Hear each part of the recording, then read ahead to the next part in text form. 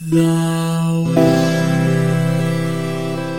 is saved.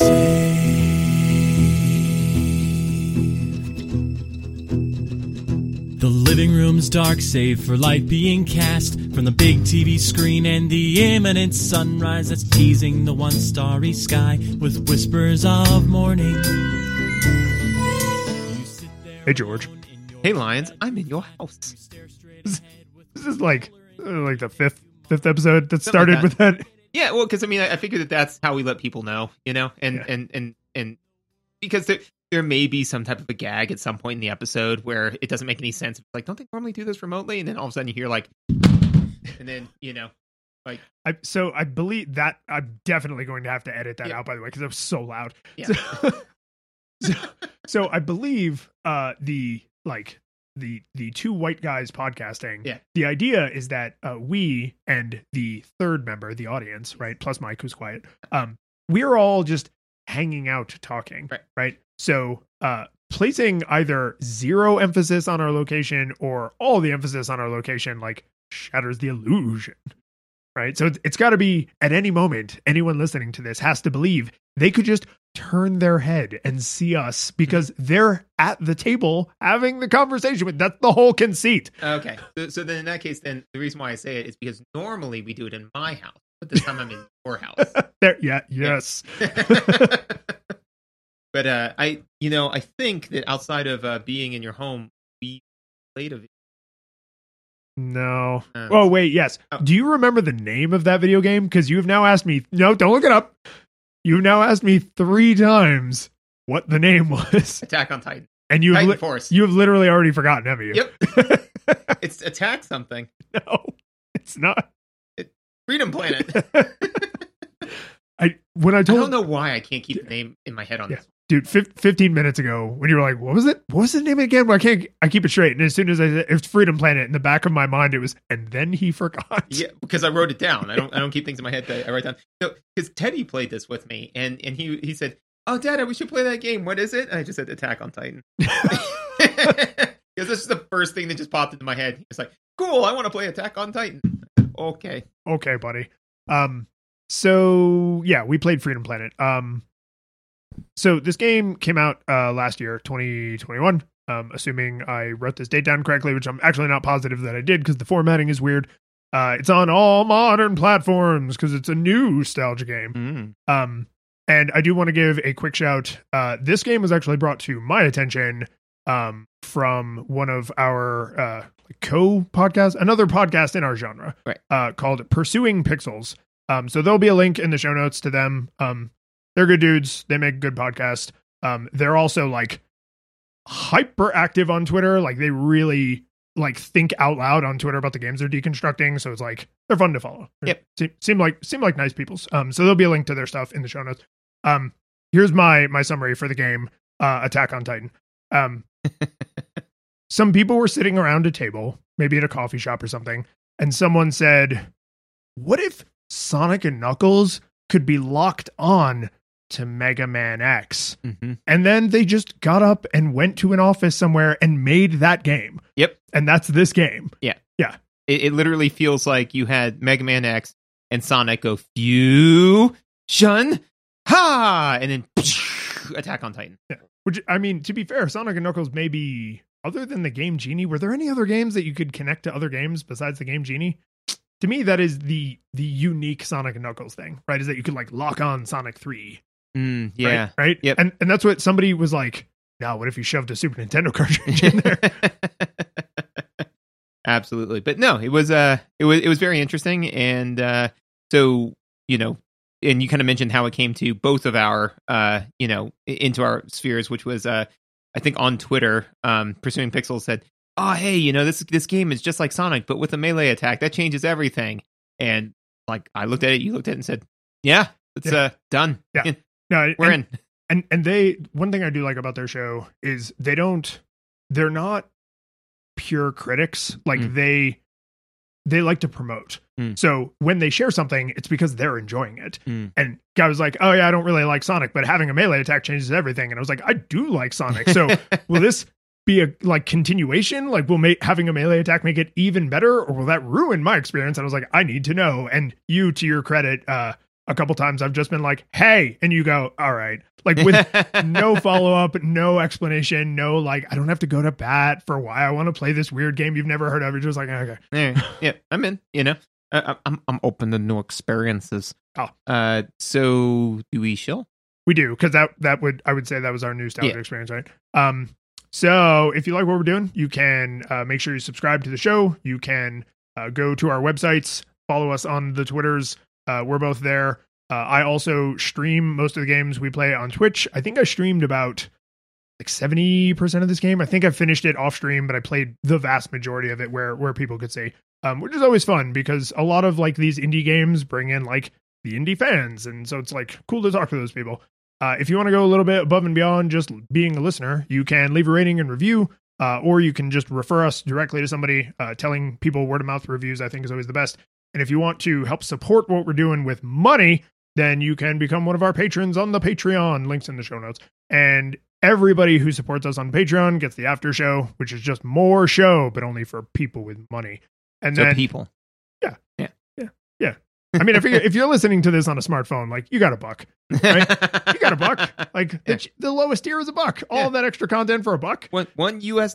Yeah. I think right now we're up to 3 currencies. I think some of our patrons are in Canadian dollars. And I think we have 1 or 2 in euros. Excellent. It's kind of cool. Yep. And if it's $1,000, we'll take a video of lions slapping me into a pool.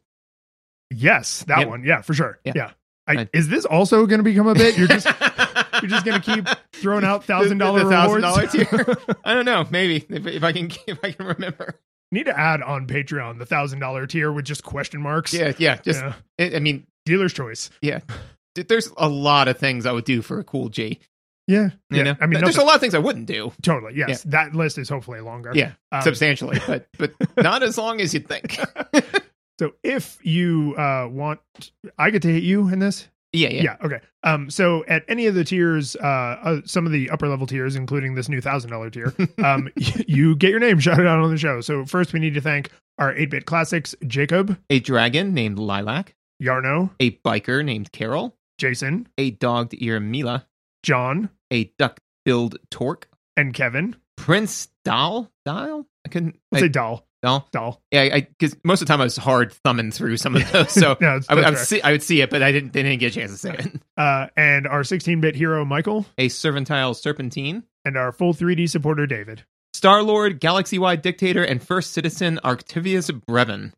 There's a lot of characters in this game. Sonic games do not have as many characters. No, or well, they did, and it was bad. Yeah. Well, and man, not only the number of characters, this actually leads us not into audiovisual, but into its own little subcategory called notes on story. I have notes. It's just the sheer volume of characters, the rate at which they're introduced, and their relationships to each other are a Kafka-esque nightmare. It's all over the place, man. I mean, like, because, one of the, again, in my own personal experience, one of the things that you should typically try to do is introduce the protagonist within the first, like 10 minutes of your movie, right? And in a video game, I'd say you should probably do it sooner than that. Probably, yeah. But like at first, they when the game first opens, they show the prince and the king, and then the king dies. Yeah, the aliens. And the aliens. Yeah. I'm like, oh, this is gonna be some like weird alien thing, and it kind of is, but not till like way later, So then I'm like, okay, cool. And then it's like, okay, so all of that happened. Now let's talk about the protagonist. It's like, well, then what was all of that about? Could I have not gotten that like when it happened? Yeah, maybe the character it happened to. Give me a flag. And okay, wait, we're way off. We will come back to story because there is so much to say about the story. But if we're just talking about the appearance and the sounds, it appears like the story is a mess. And here's why. Well done. I thought the pixel art in this was phenomenal. Like, not just good because it's aping an older style. They leaned pretty hard into things that wouldn't really have been possible on the Super Nintendo or on the Genesis. And I have the utmost respect for the Shovel Knights of the world, where they're like, nah, dude, NES restrictions. And they cheat a couple times, but generally, like, that game sort of could have been on the Nintendo, right?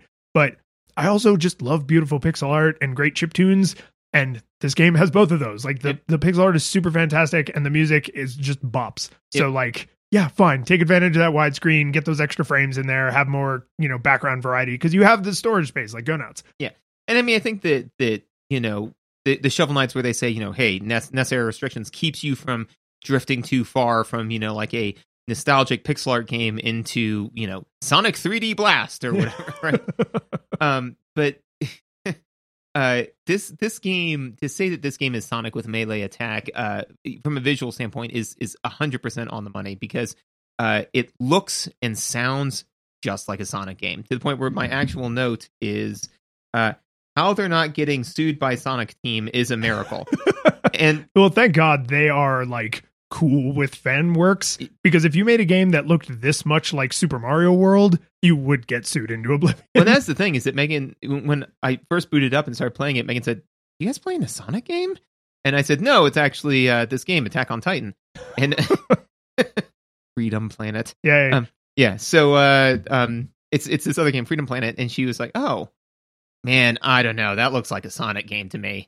And I said, well, fortunately, as a general rule, it's kind of difficult to sue over overarching aesthetics, And the game does ostensibly play differently enough that you could make an argument for it.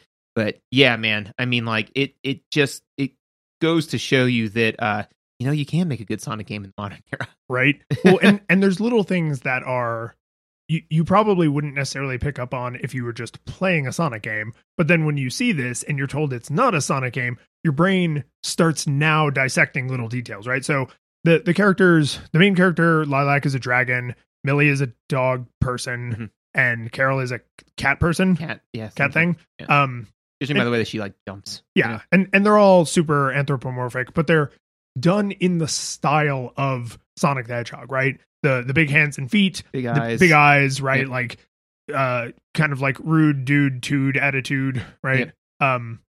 Which is not like a bad thing, but it's like you can't even just look at the main character and not be like, oh, this is like someone's DeviantArt, like fan art from when they were a teenager that they now have the skills to turn into a professional video game. And it's the slopes, like the way the platforms are, right? Yeah, there's the loops, there's just all these little things that are like, oh, this is, surely they know. And I mean, they do, right? Yeah. This is obviously like, we wanted to make a game that is in the spirit of Sonic the Hedgehog.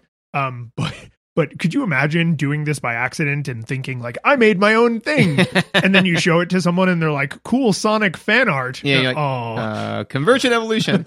Yeah, no, very much so. Has all of that look and very and feel. Honestly, if you had shown me the character art for this game, I would have probably said like, oh, is this from one of those new Sonic games where they have all those weird side characters and stuff? Was this one of the portable Sonics I never played? Yeah, absolutely.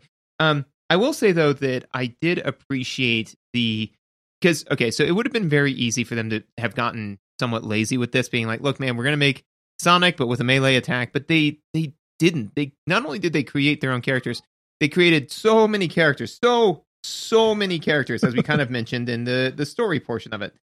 But not only that, the thing that I appreciated was that I feel that all of the different characters, especially the playable ones, very much so passed the silhouette test, Yes. Which is nice because then, their design is different enough that even when you're playing some of the same levels, you never are like, oh, am I, like things are going so fast, and then you accidentally try to do a Lilac thing because you're clearly not playing as Lilac, you're playing as Carol, So the fact that they did put enough energy and effort into the character design to make it varied enough to pass the silhouette test, I appreciated. I agree with that, and I don't know if the silhouette test normally includes this or if I'm just needlessly extrapolating, but I think that extends to the way they move generally, like in cutscenes when they're just moving like characters, and the way they move when you're controlling them like through the world, right? So Lilac runs like Sonic, basically, right? So when she's at like full speed, she's kind of like leans down and like her little hair scales thing is like whipping around in front. I guess it's hair. Yeah. Anyway, but she her body language is very, like rude dude with a dude. Like, so she's the Sonic stand-in. And then Millie is kind of like the Tails, like super innocent, right? But she has, not only is her silhouette different, but she lowers herself to the ground like a dog, like on all fours a lot. She kind of is like bubbly, like arms out to the side, like Japanese anime girl kind of thing. Carol is like really arrogant. And so she's Knuckles. Yes, but she does like a lot of defiant, like, turning away, or like she'll like lean over and say something like, smart aleck. And it's just, even if the whole thing was blacked out the whole time, you would still say like, oh, this is Lilac, that's Carol, and that's Millie, because everything they do, all of their like characterizations are super unique. And there's a billion little facial animations. Like it looks like they animated like the eyes independently. They have like a lot of mouth flaps because there's a lot of talking. So like a lot of body language. Sometimes they interact with objects in the environment. So like they didn't just say like, oh, these are cardboard cutouts that look very different and have a unique silhouette, but they spent like a lot of time on little subtle, and I can't say this with 100% confidence, but I don't think they did like pixel warping where it's like they took a picture of the hand and then just warped it up and down. Like, I think they actually redrew all all of these animations. So it was just like a million frames of animation. Yeah, no. And again, this game is very, very lovingly crafted. And to your point, right, is that I do feel that, the movement is very, very seamless and fluid for all of the characters, So, and that's really, really important in a game about momentum control, which Sonic games and by extension Freedom Planet are, So you can't have, really choppy animation, because then that's going to, if it then has to animate all of that stuff, when you say, oh, I want to now, jump, and then all of a sudden you don't nicely curl into a ball, you like suddenly like hit a ball, it wouldn't quite feel right, and it wouldn't quite play right. I do think that the degree of fluidity in this game does far outstrip anything that could have been done on the SNES or the Genesis. But again, it passes like the nostalgia test of, it doesn't look like, The Witcher 3 or something like that. It doesn't look like The Last of Us. It looks like a pixel art game. Yeah. And it feels right. Yes. Right. It like when you say like, oh wow, that was so fast and so fluid, and it's like, oh yeah, Sonic games were like that. And it's like sometimes, yes, sometimes, but like, the reason Sonic Mania was good is because Sonic Mania is how you remember Sonic 3 and Knuckles. Right. The reason this game is good is because that's how you remember Sonic 3 and Knuckles. And again, just a final note on what you kind of said before. It just the music is just banging, Really good. Yeah, the music's really great. It's got a bunch of like kind of, it does sound like a Sonic game in the sense it's got a lot of like, light guitar in it, and it just feels like just pulled straight out of the 90s. Feels right. I do want to call out two things just so I don't forget. The environments are as lovingly crafted as the characters. There's 6 stages, I think, each with 2 acts. I mean, it's structured exactly like a Sonic game. Yep. Right. But then you also see a whole bunch of other environments that you never play in because there's so many cutscenes. So like, you see not just the levels where you are doing stuff, but there's a bunch of additional artwork done literally just for the purposes of delivering the story. Right. And so a lot of variety and a lot of detail. They do the foreground, midground, background, so they can do the parallax thing when you're moving at high speeds and stuff. And it all looks great. And this is just something I have to say so that I know I'm not insane. The font they use in this is the Quintet font. It is the font from certain parts of ActRaiser. It is the font from all of Soul Blazer. Like, it just is. Like, I would confidently slap that over. And do you wanna? No. You shouldn't. Because I've played ActRaiser and Soul Blazer so many times. But it did create like a tiny bit of cognitive dissonance, because this is a game that I played this on PC. You played this on your PS5 probably. Yeah. Yeah. So, we're playing it on modern hardware, but it is obviously aping the Sega Genesis specifically, or the, I guess, Master System if you're weird. And then to see a font that I 100% associate with the Super Nintendo, because it was from, as far as I know, Quintet only ever made Super Nintendo games. Like, that's just, I got over it. But every time there was text on screen, a little part of my brain just went like, huh. Are we playing ActRaiser? Yeah, I don't know, man. It's not just the shape of the letters, but it's like the two-tone thing where like the top of the letter is one color and the bottom of the letter is a slightly different color. It's usually like a light blue or something. Yeah, dude, I don't know. I mean, it's great font, but it's just like if you were trying to ape the vibe of the Sega Genesis, this is not the font I would have chosen. Like, it's just I don't know, maybe like one of the fonts from Phantasy Star or from Sonic, right? Even though there's a ton of text in that game, like there was some right in the menus and stuff. Like it's weird. Well, maybe this was kind of like an Easter egg, where it's just kind of, oh no, we're gonna emulate this Genesis game. The text that's gonna be from Super Nintendo. That's gonna screw it, everyone. Yeah. There's like one person who was ready to burn the world down, and everybody's like, nobody cares, Jeff. No one's gonna notice. And then you noticed. And then I cared. Yeah. And then I burned the world down. Gameplay. So one of the things, this will just ease us. I really kind of liked that duels counted down to a 1-up instead of counting up to a 1-up. They did? Yeah. I didn't notice that. Yep. Neat. Yeah. Because like I noticed that, I was like, man, I'm collecting a lot of jewels. And then I was like, 26. That doesn't sound right. And then as I was collecting them, I was like, oh, it's counting down. And then when you hit 0, that's when you get the extra life, Because I kind of like that. Yeah, because it's just kind of it kind of takes the guesswork out, because it's like, oh, do I get a 1-up at like 100 rings or 200 rings or whatever? It's like, no, man, whatever they set it at, you just drill down to 0. I will say though that, and you may have gotten a little bit more experience with the lives and continue system because you suck more than me. It's true.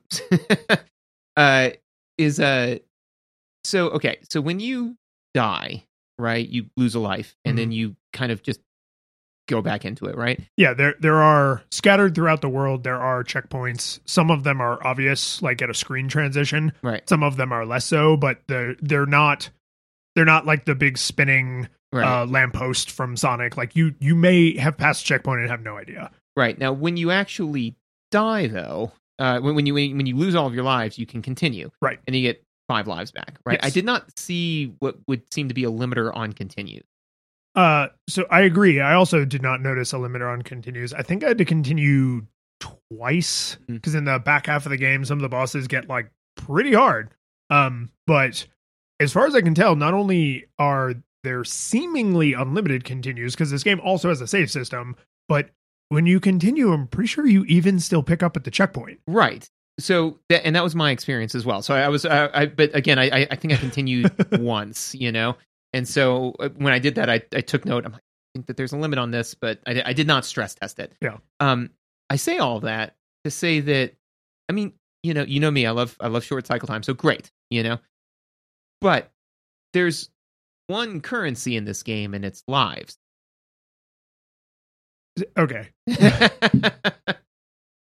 So I think what they probably did, with how thoughtful most of the other stuff we're going to talk about in the gameplay section is, what this seems like to me is it's just fun to collect crystals. It's just fun to collect coins and rings, right? It's just fun. But most people don't love getting kicked back to the title screen and having to start the game over from scratch. So they kept the currency, and they even kept the thing the currency buys, and they just made that thing intrinsic only. I want to say I didn't have to continue. Mm-hmm. I want to say I, had 99 lives, when I finished the game or whatever. But like the game doesn't care. I have to care. Right. And for a game that is specific, like that would be weird in a modern game, like that was trying to be cool and modern to still include that.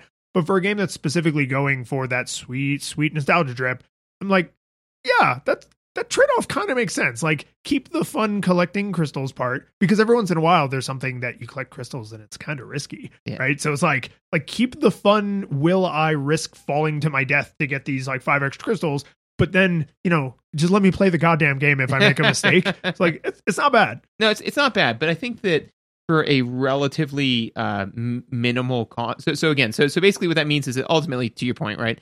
Crystals have no real value, because you're collecting them because we're human beings and we like to collect things, they just literally just open up our brains and like direct line into the ape skull of, collect things, monkey. So I say that to say that there could have been a number of different things that they could have done to, in my opinion, get around this. One, and this would have just been fun for me, which would have been like, whenever you get it counted all the way down, maybe for the rest of that level or something, double your stamina bar, just something fun, just a little thing that would be like, not game breaking, because that means you could now do 2 dragon dashes instead of 1 for, by the time you collect the 100, the last quarter of the level, automatically give me a shield, any of them, Ooh, okay. just something that, would have been kind of like I collected them all, and now I got a very minor thing, that is actually a currency that improves gameplay, right. So keeping the collecting things as fun, that mechanic stays unchanged. Right. But please do the modern thing with the live system. Yeah. And so pivot the collecting things as fun to now has this other small mechanical. Yeah, just small mechanical benefit. It doesn't have to stack, it doesn't have to carry, it doesn't have to do anything like that. Because ultimately, even in Sonic, right, when they kind of, in the later ones, when they said like, okay, rings, like lives, like even when you lose all of your lives, it just kicks you back to like the beginning of Act 2 or something like that, right? But what rings then did was they activated the portals for you to get Chaos Emeralds, which you could use to turn into Supersonic, which gave them meaning again outside of just gaining lives. Well, and I was about to say this, and then I just realized, that's exactly what Supersonic did, which is when you turn into Supersonic, not only do you have to pass a certain threshold, but then they count down. Right. And when you run out of rings, not only do you revert out of being Supersonic, but you now have no rings. Right. And there's no way to turn Supersonic off. You have to, you run the car until the gas tank is empty. Yeah. So I think that would actually be, that probably would be the way to do it, is like, while you have, count up to 100, maybe, whatever. Like, instead of doing lives, like, just remove lives and continues entirely, right? Yeah. I can just continue endlessly, or I can continue to play endlessly. And then I have a shield that, like, the shield now can't be taken off of me, but now my crystals are counting down, right? And then that creates an interesting relationship with like, do I want 100? Because then they will start counting down, right? Do I want to wait and get 100 when I'm like closer to the boss or whatever? Or the double dash, something, right? Yeah. I think the decision they made was in the correct direction. It's in the correct direction, and it's the simplest modification, right? So it's like, we're going to change this one variable. This collecting things is now just fun, as opposed to allows you to continue playing the game. Mm-hmm. But they didn't then, and I mean, the sequel to this, I think, actually comes out this year, or maybe early next year. But they didn't then take the next step, and that may have been intentional. They may have been like, no, let's just make a tiny tweak, and then if that tiny tweak goes over okay, then we can make another tiny tweak and kind of iterate. Yeah, and that's the thing, is that, definitely I would rather them do what they did than make lives mean something and kick me back to the beginning of the game. Because I can tell you what, man, if I had hit that continue screen, instead of that, it just popped up the title screen, I would have put the controller down and not picked it back up. Well, and it does Sonic 3 style. You have the little yellow box, so you can save. You can have multiple save files, but still, there is something just a tiny bit soul-crushing about, you die, and then you, Sega, and it's like... So I definitely like that. But yeah, I mean, just some little thing that improves gameplay to be like, hey, something extrinsic to collecting the gems, right? Just some type of like external reward. Because, and again, this I think is one of the key differences between us as players, is that I think that you find collectathon, the act of collecting things, slightly more joyful than I do. No, a lot more. Okay. I love it. Love it. Okay, yeah. So to me, like, I enjoy collecting stuff, but that peters out real fast. And then I've got to have like a reason that I'm collecting things. Not because I don't enjoy collecting things, but because there are other things I enjoy doing more. Yeah. No, and not every game I've played that has that mechanic is equally fun. Mm-hmm. But when, Donkey Kong Country, Super Mario, and any of its like iterations, just love picking stuff up. And I think part of the reason I like it, honestly, is because I hate actual physical clutter. So this allows me to scratch that itch with no consequences, right? No matter how many rings I make Sonic pick up, no matter how many gems I make Lilac crash into at 1,000 miles an hour, like, I never actually have more physical crap in my home. Yeah, I will tell you, I actually I said this to my parents at one point, several times actually, which was they were talking about getting a gift for the kids, and I was like, remember, when you buy a gift for my children, don't think about it in terms of money, because it's your money. I don't care. Right. Don't think about it in terms of like sound, because I can tune that stuff out or just negate the sound quality to it. I want you to think of it in units of how many times I have to bend at the waist to pick up that toy. Because that's what matters to me. So if you get them a toy that when they dump it out, 1,000 tiny things roll all over my house, I'll kill you. No, yeah, okay. Yeah. So yeah. So Legos, it's like that's fine, but because Legos, when you dump them all out, they kind of all stay in like a pile. So I can sit there and they're not round, right? But like a lot of like the like those like round like bouncy ball toys and stuff. If they dump them out and it rolls all over the place, I'm like, oh man, that gave you 0.2 seconds of joy and just caused me a half an hour of crawling all over this house on my hands and knees to pick it up. Yeah, I don't like that collectathon. No, yes, and I'm 100% with you on this. So since we talked about the crystals, this seems like a good time to talk about the combat because you specifically mentioned Supersonic, yep. Right? So Sonic's crystals or Sonic's rings are to Lilac's crystals only in the collectability. Get a 1-up, yep. Right? Yeah, the collectability, the get a 1-up from this. They are not tied to life. Right. She has an honest to God health. They're pips. System. They're yeah, pips. They're pips, yeah. They're I think they're red leaves with like a gold outline. Mm-hmm. So they've been dipped in gold. Which I don't. Was there an explanation for that? Why they're red? Okay. Quick side note: we will get into this more when we talk about the story. There's a lot of American teenagers think Asian stuff is cool in this game, and those leaves look very thing you would buy at a tacky gift shop, right? Like, and I don't mean that they look bad in the game. It's just like I have seen things like that in a tacky gift shop, and there's a lot of that throughout. Anyway, because this game has an emphasis on combat, right? In Sonic, Eggman could be the only person you ever interacted with, right? You could leave every single robot filled with rabbits and squirrels and chipmunks and stuff. But in this game, because combat is a thing they specifically gave you mechanics for, they've kind of incentivized it, but again, sort of intrinsically. You don't have to deal with enemies. Well, every once in a while you have to, but generally you don't have to deal with enemies. Outside of like mini bosses and bosses, yeah, I mean, like I'm trying to think. When you get into the spaceship, which is like stage 6, I think, there are doors that you have to open with keys, and every once in a while, instead of the key being in a box, it's in an enemy, right? But it's like that enemy is obviously between you and the door. Like you don't have to go hunting for it. You don't have to go murder every enemy. Like it's obvious. Like in a Zelda, all the doors shut, and it's like, oh, I have to kill these enemies to make doors open. It's basically that.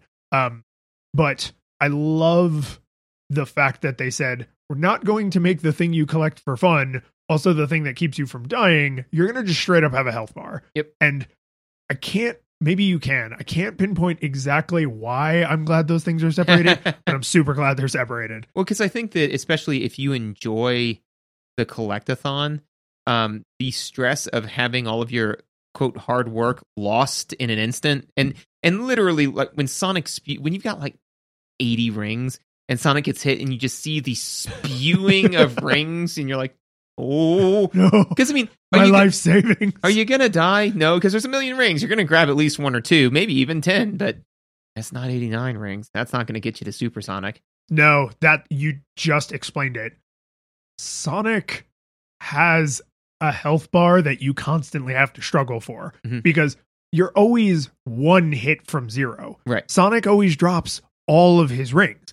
So if you have 500 rings or 1 ring, you can take the same amount of damage, right? So in a Sonic game, if you get hit, you lose all your rings and you want a lot of rings so that it's easier to recover at least 1. And then if you get hit again and you've dropped a subset of a subset of a subset, right? And you loop until you eventually screw up and die. In this, because you just straight up have a health bar, not only does that mean you can make a bunch of mistakes, right? Because your health bar is actually pretty large. Yeah, it's pretty generous. And I think each pip is, 2 hits. It is. So you have like 8 pips, which is really like 16 hits. And some things do more or less damage, whatever. But they've also, because now the thing you do for health is not the thing you collect, there are things that generate health that are, because you can't do that with weird collectathon items like the crystals, right? So sometimes you kill like several enemies in like quick succession and life just comes out of them because you like did a cool thing, or you like knock over like a destructible piece of the environment. It just has health in it. And I didn't stress test this, but I guarantee you some of that is like programmatic. Like this had health in it because you needed health. Right. Not if you had come through here with full health, this would not have dropped health. Or more than half health. Right. know? Yeah. Wherever the line is. Yeah. Yeah. No, I agree. And to me, to your point, right, is that, Sonic always has 1 hit point, right? 1 or 0 hit points, right? And so that's the thing is that, the thing I like about a health bar is that when I make a mistake, I can immediately hone back in on my true objective. Not suddenly I have a sub-objective of collecting rings, which sometimes is the thing that gets you hit again, you know, which can get frustrating because then like you'll spend 30 seconds where you're like, I haven't even tried to hit the bad guy because all I've been doing is running around trying to grab this one ring and it's desperately keeping me alive, or, you're playing with your son and then all of a sudden like you get hit and you're like, quick, Teddy, grab that ring. And then they miss. And then you're like, but I still love you. Good try, buddy. Yep. We're dead. So I liked that, just being able to, again, make the mistake and then home back in. And then also too, is that I feel it takes, and this could be a double-edged sword, but takes some of the variability out of the encounter in the sense that, when I was fighting the snake dude was the first guy, whatever his name was, it was one of the names I chirped out. Oh, yeah. The snake guy, he was the first boss that I actually struggled with, you know? Because I couldn't just brute force him. You had to kind of wait and learn his patterns and all this stuff. But so the first time I fought him, I hit him like 3 or 4 times, I don't know. But he just plummeted my health, So the second time I'm like, okay, I've gotten him like 7 or 8 times, but I've got more health left. So it allows you to watch your performance versus the goal you're trying to achieve and say, am I doing a little bit better? Am I learning? Or is what I'm trying to do not working and I need to try something else? So I'm glad you mentioned the bosses because I completely spaced and I have no notes about this. But one of the things I noticed about the bosses that I was really fascinated by is I also struggled because he's like one of the first like real bosses. And I also struggled with him at first. And then I realized it's not a single screen boss like most Sonic bosses are. Most Sonic bosses in the the early 2D Sonics exist in a fairly confined space, which puts Sonic at a massive disadvantage, right? Because his whole thing is gotta go fast. So when I was fighting Snakey McSnake and Snake, and he had like an attack where he shoots straight up in the air and then like kind of rains down everywhere.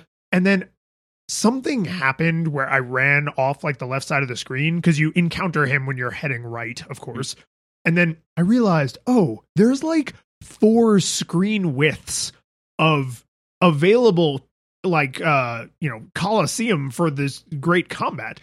And his stupid rain down from the sky thing only goes like a 20th of that, or like 20% of that distance. So like you can easily escape it if you flashy dashy off the left or off the right side of the screen. I was like, okay, this feels like a lesson I should probably internalize and like fact check against the next boss. Do they expect me to use the ability to move fast in a large area as a way to outwit my enemies? And yes, they super duper do. And with some of the later bosses, it's a little more obvious because the boss themselves is huge.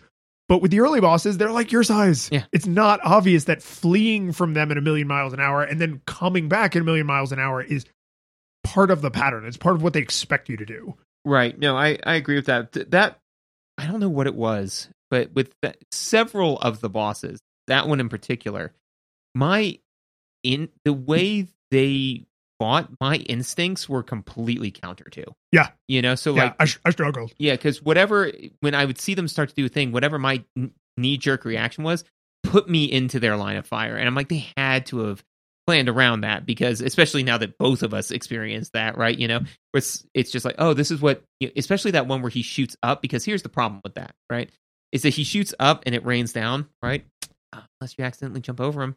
And then he shoots you nonstop. Yeah, and you get like juggled. Yeah, you get juggled and it takes away like half of your health. Yeah. So I'd be doing fine, and then all of a sudden he'd be like, I'm going to do my shooty thing. I'm like, crap, I got to get out of the way. And then I'd just jump over him, It was the video game equivalent of taking something out of the microwave and being like, this is burning my flesh. Quick, put it in your mouth. Yeah. So I did really, really struggle with that. One of the things, so kind of boss related, is so there were a couple of times when I hit a brick wall on a boss, right? And I was generally playing with my kids, at least in the room, because, this is a game that I can play with them in the room. Dark Souls, not so much. Less so. Yeah, not if I want them to sleep through the night. So what would happen is, we'd hit a brick wall at the boss, and I'd say, like, okay, guys, we'll pick this up tomorrow, right? And then I'd pause it and, eventually go play another game. The autosave mechanic it autosaves you at the beginning of the stage. Yes. It's not at the last checkpoint. Yes. Which I don't really know why. I don't Why know not just save it at the checkpoint? I don't know. Like I played this game in fewer longer sessions, which I usually try to have like some short sessions and some longer ones to like see if those are both enjoyable ways to experience the game. And so the first time I loaded, I was like, oh, right, I just started, stage 3 or whatever. And so whatever. And then the next time I played, I stopped in the middle. And then the next time I went to play after that, I loaded and it was like the opening cutscene to that stage. And I was like, no, but I already did a bunch of this. Yeah, I did this. Granted, the stages aren't super long. They're not. No. But still, it's just like, come on. Yeah. Well, especially the nice thing was that's what gave me the ability to experience different characters, because I got to I think it was the snake boss, and then stopped, and then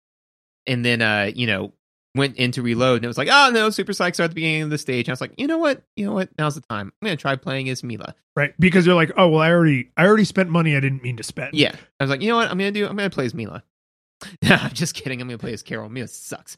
Because I played as Mila very, very briefly, and then I was like, oh no, she kind of works like Tails. She has some of that. I took a couple of notes, but then I was like, this game was not built around her mechanics. So then I played as Carol for up until stage 4, and I was like, this isn't built around Carol either. It's built around Lilac, and that was one of my other notes, which was just very much so like Sonic, where Sonic's built around Sonic. Oh yeah.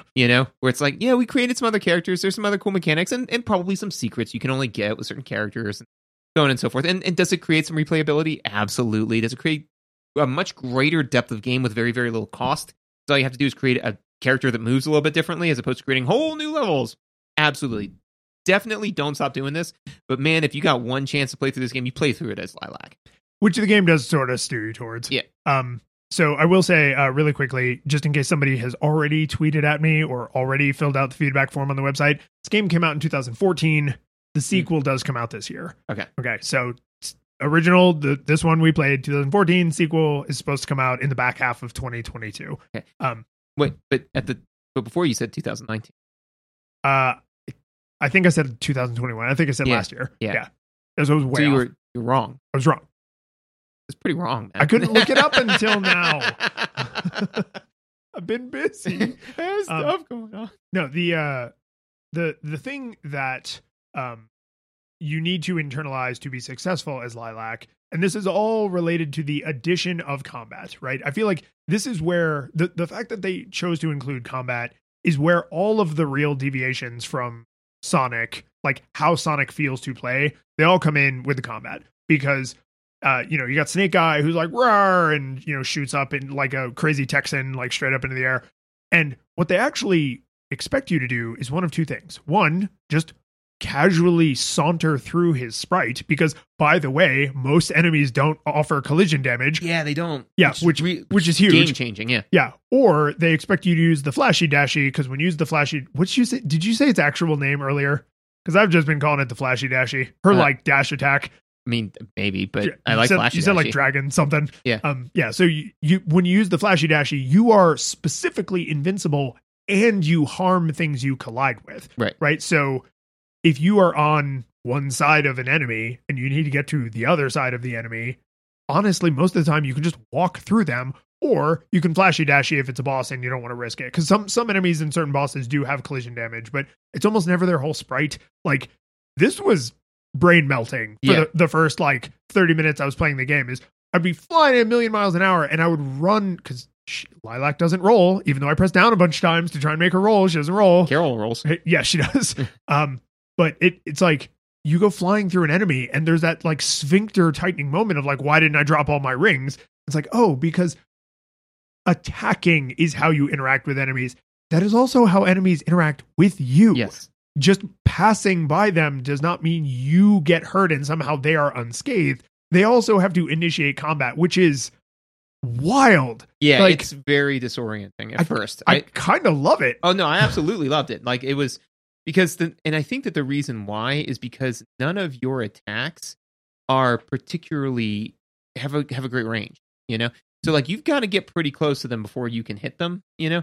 So because of that, it would have been mind-blowingly frustrating if every time you started to get close to attack them, and then just by virtue of them existing, they hit you. But it feels way more almost like a samurai clash, where it's like we both entered each other's square, and then whoever actually attacked first does it. So it's actually kind of more fair in the sense that, you know, you both have to attack. You know, if you're in each other's sprite and you attack, whoever attacks first gets it. But no, absolutely. And the thing that I appreciate about it is that it makes it way more approachable for a younger audience, you know? Yeah. So like, yeah, because the world isn't just constantly hostile. Right, yeah. So I mean, there were Teddy would be able to play, Teddy has played Sonic Mania, right? But Lizzie, my 4-year-old, she was able to play this game because even though she wasn't great at attacking things, as long as she didn't run into them while they were attacking, it was no harm, no foul, you know? So yeah, no, I really like this. I don't think that this type of thing would work for every game, but it definitely worked here, I feel. Yeah, and it's the biggest like mechanical change, I think, to the formula. Like more than the stamina bar for your special move, more than the health bar, more than, you know, checkpoints being essentially unlimited as long as you don't, you know, quit the game. The fact that you have to either choose to interact with the world or the world has to choose to interact with you really lets you maintain that roller coaster without honestly, it creates a kind of intellectual honesty of, if you are Sonic and you are going at the speed of sound so fast you can roll through solid stone walls, like right? Speedo Sound Sonic? Yes. Which is actually from a different franchise. Yes. So like, if you're moving that fast, but you're in the run and not the roll, the idea that when you collide with an enemy, you get hurt and they don't is asinine. It's completely stupid. But, you know, I mean, it's a video game. We all just accept it and you learn to play around it, and hopefully they design levels that make that fun and not infuriating. But it's ASA 10, man. It's at least ASA 10. Yeah. This one goes ASA up 12 to ASA 11. But the fact that Lilac, who her whole thing is like, oh, she's super fast, like she's a dragon, dragons are super fast, and she's like one of the last dragons, whatever. Yeah. But she can actually use her speed as a defensive thing, not an offensive thing, because just running through the world at top speed does not essentially enter you into combat, right? Now, when you're in the Flashy Dashy, which only covers maybe, what, you think like 1 or 2 screen lengths? Yeah, something like that. It's not a ton. No. But you do actually damage things you collide with when you're doing the Flashy Dashy. But I just really was confused as hell at first, but then really settled into like, I like this. I didn't think about it being more forgiving to kiddos. To me, it just felt more like thematically consistent. Like, yes, she's running past them. Right. When it does kind of feed into more of what you were kind of saying before, where you kind of interact with the world on your own terms, in the sense that, you know, you collect a ton, you collect the coins you want to, or the gems you want to collect, right? You know, kill the enemies you want to kill, you know, because you don't have to kill them, because in Sonic a lot of times you have to dispatch enemies because they're in the way. Right. And if you try to get past them, you won't. But in this one, you really only have to kill the enemies that you feel like killing. You only have to play the amount of the game you feel like playing. Speaking of, this game did something I think that was absolutely critical for the design choices that they made, which was they made a like adventure and a classic mode. And be specific about what the difference is there. My understanding is the only difference is that classic takes out all the cutscenes. Yep. And that's about it. Yep. One of my first notes when I first sat down to play the game, because I was like, you know, oh, okay, this looks like this feels like that. Oh, there's different modes. I'll need to make sure I figure out what that is later. Nice. And then when I did circle back, and I was like, oh, it removes the copious amount of copious. So many. There's so much story here, and one questions if one needed this much story. But again, so to me, I was like, oh, this will be like a Sonic game. I know Teddy and to a degree Lizzie can play Sonic games, so this will be the game we play as like a family, which is also actually kind of nice because then while they're playing, I can be taking notes, Right. as opposed to constantly like pausing and writing stuff and going back. So when my kids are like, do we get to play the game now? What's going on? I'm like, okay, because at first I was like, I'm gonna read, I'm gonna internalize this story. Oh my god, I can't. I'm really struggling to follow this. Okay, that's fine. I don't have to like listen to them say all of it. I will just speed read it, so that way the kids don't have to deal with it. It's still too much. It's way too much. Happening. It's way too much. And then there would be 5 or 6 scenes, which is weird, right? I mean, like, because I would be fine if it was one fairly long dialogue intensive scene, but I mean, even Final Fantasy Tactics doesn't pull this shit, man. Yeah, there are whole like 11-minute Adult Swim shorts that take less time. Because, and the thing that bothers me about the multiple scenes is that not only is it a little bit jarring from a storytelling standpoint, but you think you're done and you're about to play the game again, and it's like, oh, no, there's more talking to be done by a character that you haven't seen in a while, and you're like, oh, and okay. I gotta say, and I'm going to try and say this in a diplomatic way because I don't want to be needlessly about this. The writing is not good. The word I would use to describe it is immature. Right. This reads like a story structurally and the individual lines themselves like it is someone's either first pass at writing something of this magnitude, because there's a lot of story, right? Yeah. There's a lot in here. Or they were trying to go for a childlike, like, what is the sort of story like a 14-year-old or a 12-year-old like Sonic superfan would write? It feels fanficky, like it's just an immature writing style. Now, to be fair, on the flip side of that, the vocal performances are actually very good. Yeah.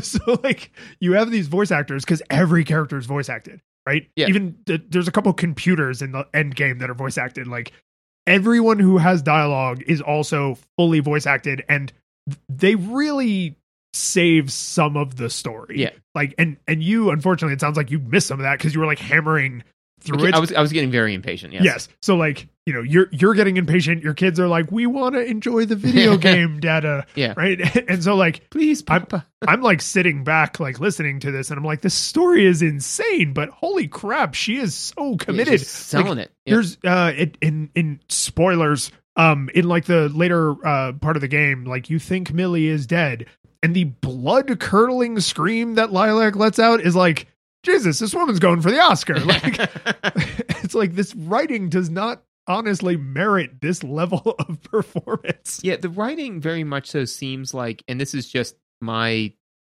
thought on it. I mean, any number of different things could cause this, but it feels like this is a story that somebody had in their head for like 15 years. Like since they were a kid, they're like, oh man, like what if there was and then they just kind of slowly added to it in their head. One day I will tell the tale. Yeah, and then eventually they sat down, put pen to paper, and then just shipped it as is. All of that being said, though, thank God that somebody somewhere said, not everybody's going to be in this for the plot, So let's make a mode where it just, and because it would have been so easy for them to just say, oh, well, if you just press start, then it'll skip each individual cutscene. You just have to press start 5 times. It's like, or you really wanted to feel like a Sonic game, play it on classic mode. And it just all that crap lifts out, So, so I was way more forgiving about to me, the Banana Pants plot was almost like, it was very juvenile, but it was almost endearing because I didn't have to deal with it. If I had to deal with it, I would have been really frustrated that somebody thought that this was worth my time. But the fact that like I get to walk up and interact with it in my own time, it's like watching Thanksgiving. It's like, that's not a great movie, but I don't know, man. Get some people together, get a couple drinks, be pretty fun. Every bit of this game just smacks of like passion project, right? Yeah. Because the credits, I was able to finish this game. The credits are not long, right? So this is a small group of people who wanted this thing to exist, and they made it exist, right? Yep. And I love that. To me, that's an indie game can be made by a lot of people, but I feel like when you have 300 industry veterans who just happen to not work for one of the big studios. It's like, is this an indie game? Like, yes, it was published independently, but it has all of the benefits of decades of industry experience, right? This is more of like what I think of as an indie game of like, these are not professionals, or this is like their freshman attempt. Right. Like now they're professionals, but they weren't before this game. Like this is the game that, you know, this was their first battle, right? The thing that kind of put me, you know, as a grown ass man to the point where I was like, oh, okay, all right. I said earlier, there's a lot of Americans think Asian crap is cool in here. And hey, I'm one of them. I like Japanese stuff. I like Chinese stuff. I like Thai stuff. I like Asian crap. Like I was raised at a time in history when all of that stuff was very like, isn't this cool and exotic? And I fell for it, and it's too late to change my ways now. Now you're in it. So as an adult, I try to honor it as opposed to co-opting it like I did as a child. And that I say that very specifically because there is a scene like in the first, like, you know, 25% of the game where you go to like the one like short guy with the big red hat who has like an obvious Napoleon complex. And he's like, oh, hey, come in. And, you know, I'm going to yell at you for like reasons because he thinks he's in a position to be a jerk to you. And he's like, but he's obviously like powerless. So it's kind of played off for laughs. And he invites you to a banquet. And the food they have at the banquet is like sashimi. Yep, sushi. Yeah. Right. And you can hear it because all the voice actors they're certainly American, right? I don't know what they, you know, if their English is their first language or what, but none of them seem to have any accents, right? But they go like sushi with like the very, like a strong attempt at a Japanese pronunciation. None of the other words are pronounced like that. And then like the big anime, like eating, like they look like Goku, like shoveling it in, right? And with Goku, first off, he is Japanese. And secondly, that's played for laughs because he's normally so hyper-focused on violence. To see him indulge in food, and then later when Vegeta becomes a good guy, to see Vegeta also indulge in food that way, it's just like, oh, this is funny because it's like, haha, silly. These characters are silly all the time. So for them to then lean into like, oh, so kawaii sushi, I was just like, and this will be the last thing I say about this, and then I will cede the floor. The reason that was cringeworthy to me is because I was that 14-year-old. Like I was the cringy white, I wish I was Japanese 14-year-old growing up watching anime, like swords are cool. So like, I'm not making fun of these people. I was these people, nice. Right? But I was just like, I'd hoped we had moved past that because I was those people decades ago. They was those people a few years ago. Right. So it's like, no, let's not indulge in this anymore. You can enjoy their culture without like being weird about it. Yeah. Fortunately, I didn't really. I don't think that I was ever. It's the last joke that closes a scene, so you were probably just like, oh yeah, button mashing. Because I remember that scene, and I'd become frustrated at that point. I'm trying to think, like, because when I was a kid, I didn't really get into like heavily into anime and stuff until I was maybe senior, like about to go into college. Like, yeah, because that was the thing is that, you know, a lot of the stuff that we kind of bonded over was stuff that I had like a thing that I had been into in that genre, right? So when you're like, oh yeah, we bonded over RPGs. The only RPG I'd ever really played was Dungeons and Dragons. Like, that's it. So like when you're like, yeah, that, but you know, like you can get this crap on tap. You don't need to get like 5 people together. It's like, oh my God, you know? Or, you know, like it's like, oh yeah, man, you check out this anime, check out that anime. It's like they have this outside of Dragon Ball Z. How neat. Anyways, the only other thing the only other real throwaway note that I have is that there's a timer in this game. Counts up. Yep. So Sonic timers count down. Yeah.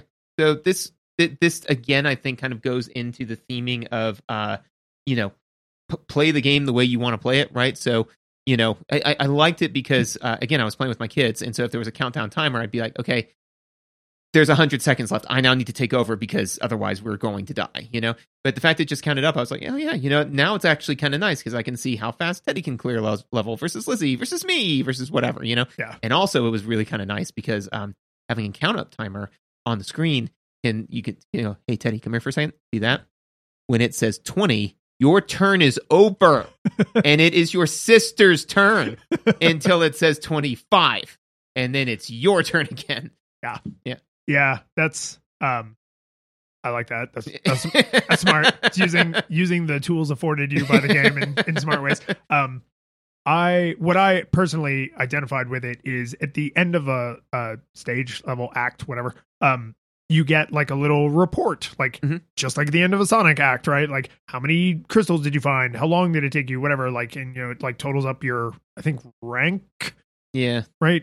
You get some sort of ranking. I don't remember what they call it, but it's like if you are over 10 minutes, that knocks you into one of the lower rankings, which was not an accident because that's how long Sonic levels are. They're 10 minutes, right? And so I was just like, oh, that's cute, right? Because there's no possible way that was an accident, right? Even though 10 is a round number, right? And it's a base 10 number and it's super nice and everything, but like, no, that's not an accident. They picked 10 minutes because that's the Sonic level time. Yeah.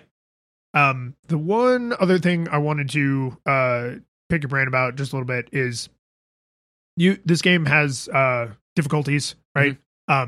There's casual, which is written in like a fun rainbow font, and then I think easy, normal, hard. I think so, yeah. Yeah. There might be one like very hard or something in there, but there's I want games to please be more clear whenever you're gonna do this, because something I have fallen in love with is in a lot of modern narrative-driven games that also have big action components. Your Uncharted's, your Last of Us's, God of War, right? One. Like, tell me explicitly what the difference is between the difficulties, and please name them in a way that aligns with that. So, story mode, right? This is for players who mostly just want to, see the world of Freedom Planitia and want to, get the story, right? Like normal, like this is the way the game is intended to be played. Right. Some challenge, some, yeah. Yeah. And then like super challenge mode, like levels don't have health drops or something, right? And it's like, and be clear and thoughtful about that. Like, because I feel like just you have half as much life or you do double damage or, enemies do double damage or something is like, that's not thoughtful enough. Like we designed the game and then we doubled all the numbers and called it hard, and we cut all the numbers in half and called it easy. I don't love that anymore. And again, like this is an indie game, so I understand it's way easier to do what I just said. But in the casual mode, because I messed around with it, and I don't know if the other modes have dramatic differences that I just couldn't easily pick up. But in the casual mode, one of the dramatic differences that they should put right on the difficulty select screen is your health regenerates. And it's like, yeah, that's casual. Like you can basically just throw yourself face first against a boss and beat them if your health regenerates, right? So unless you're taking damage so fast that it outstrips your Wolverine healing ability, then you can basically beat the game, no question, right? And like put that in an info box when I'm selecting difficulty, because otherwise casual, easy, normal, and hard, I'm like, I guess they're different. Yeah, no, I agree completely. Mostly because, to your point, is that you don't know going in what to pick, right? Because, I mean, and even if you say like, oh, well, the difficulties are like clothing sizes. I tend to be an XL, so I'm just going to buy an XL. It's like, yeah, but what if for this shirt I wanted like a super slim fitting shirt? What if this time when I played the game, I did just kind of want to go through and play casually, I do think the word casual is a little bit better, but I think to me is that when you put in difficulty settings, right? The first thing is and this takes no additional effort, in my opinion, which is just, like you said, descriptors, right? This one is for people who just want to enjoy the story. Like, so normally what I see is, casual story mode, whatever. Like, this is for people who just want to enjoy the story. And then the next mode up is normal, which is, this is the intended experience, like you'll have some, some encounters will be more difficult than others, blah, blah, blah. And then there's hard, where it says, this is for people who want to like test their skill with the game. You will be able to make fewer mistakes and the mistakes will be more deadly, something like that. And then there's like very hard, which is any mistakes will be punished. I'm like, okay, so I know I don't want to do very hard because I don't want any mistakes to be punished. Probably don't want to do hard because I'm not really looking to test my skill, but also I want a little bit more than just the story. So that helps me where I'm at.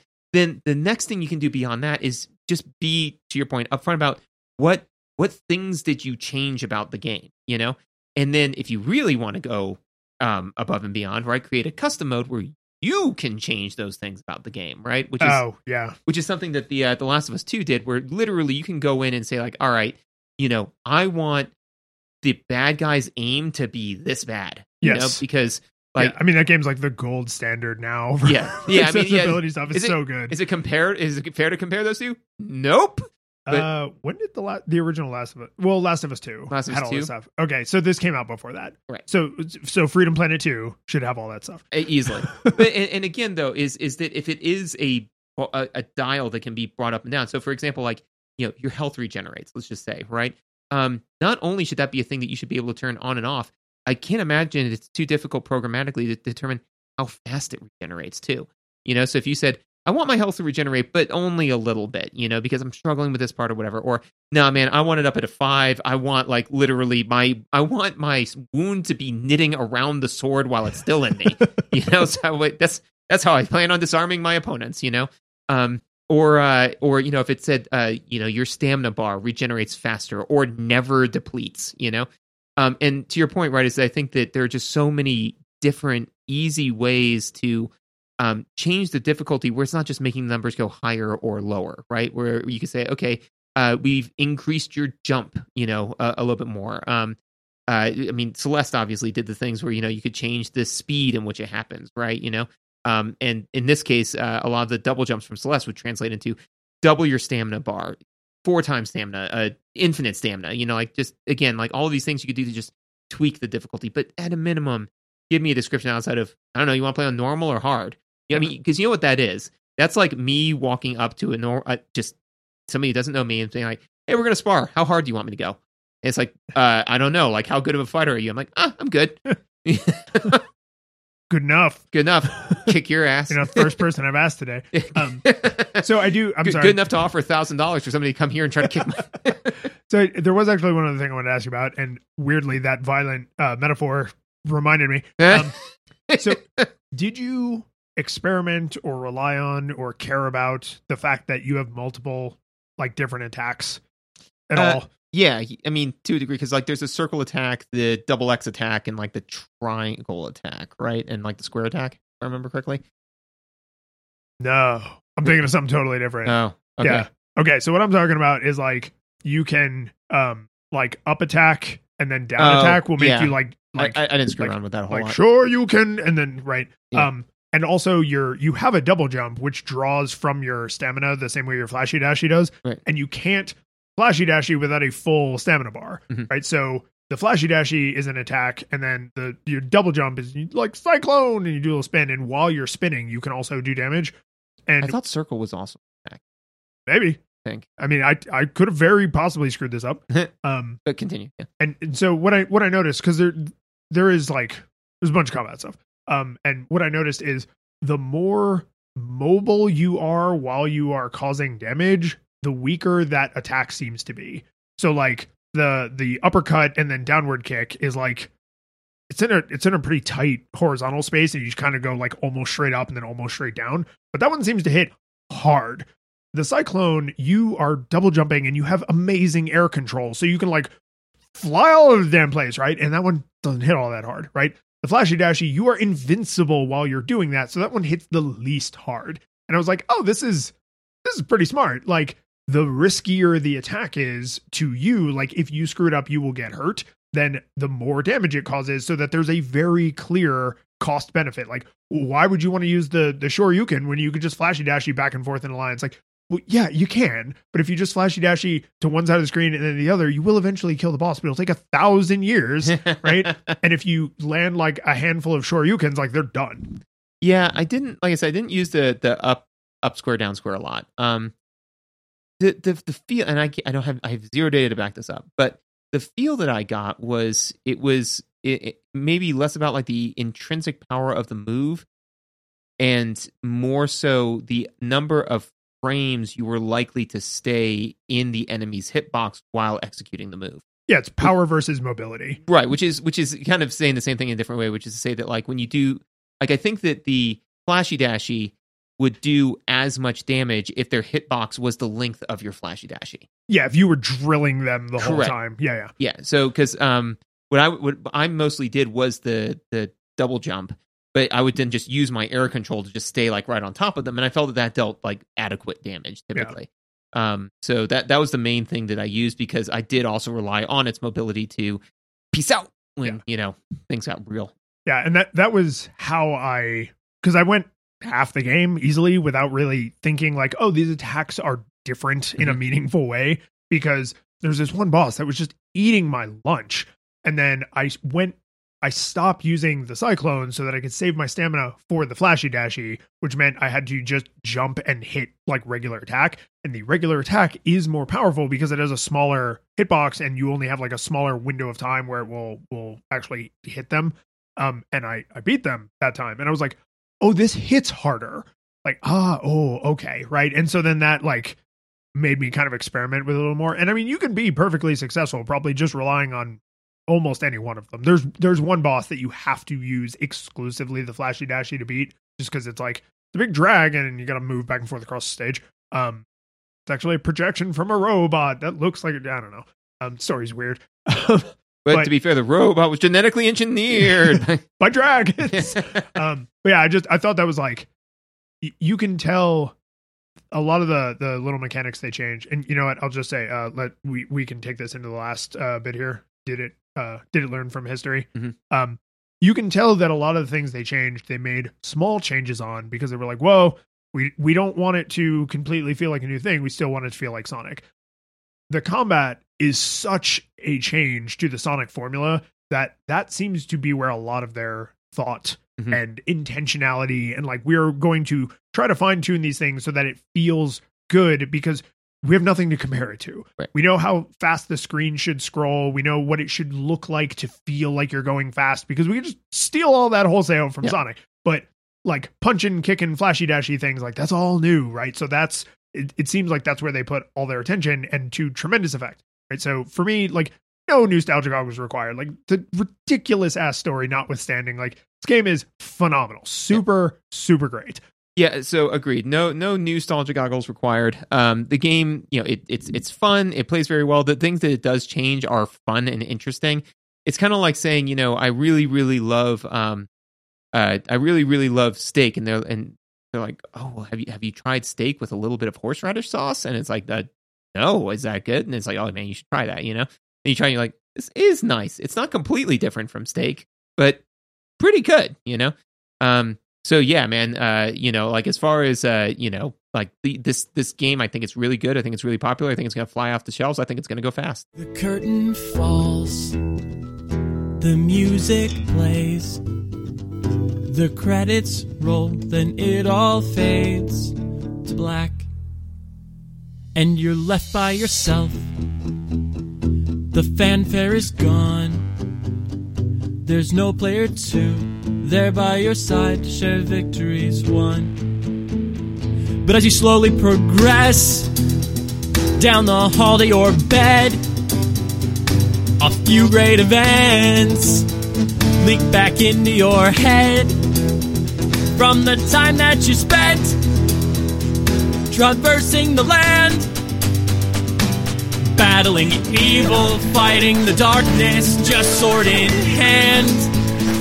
Your memories creep in with the edge of a smile. You realize again what you lost for a while. You're gonna think back much less on how you saved the day than on all the experience gained. At the end of it all, gamers play what we play, not for game over, but rather for what we take away. The world is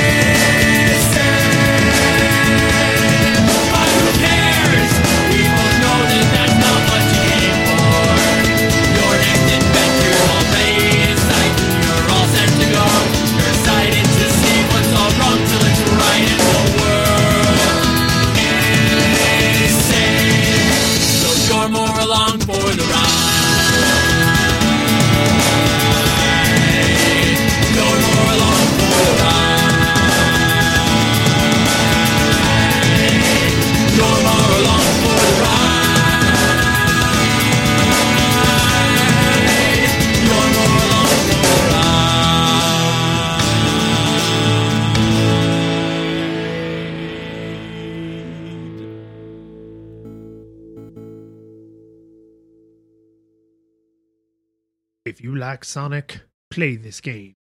If you don't like Sonic, play this game.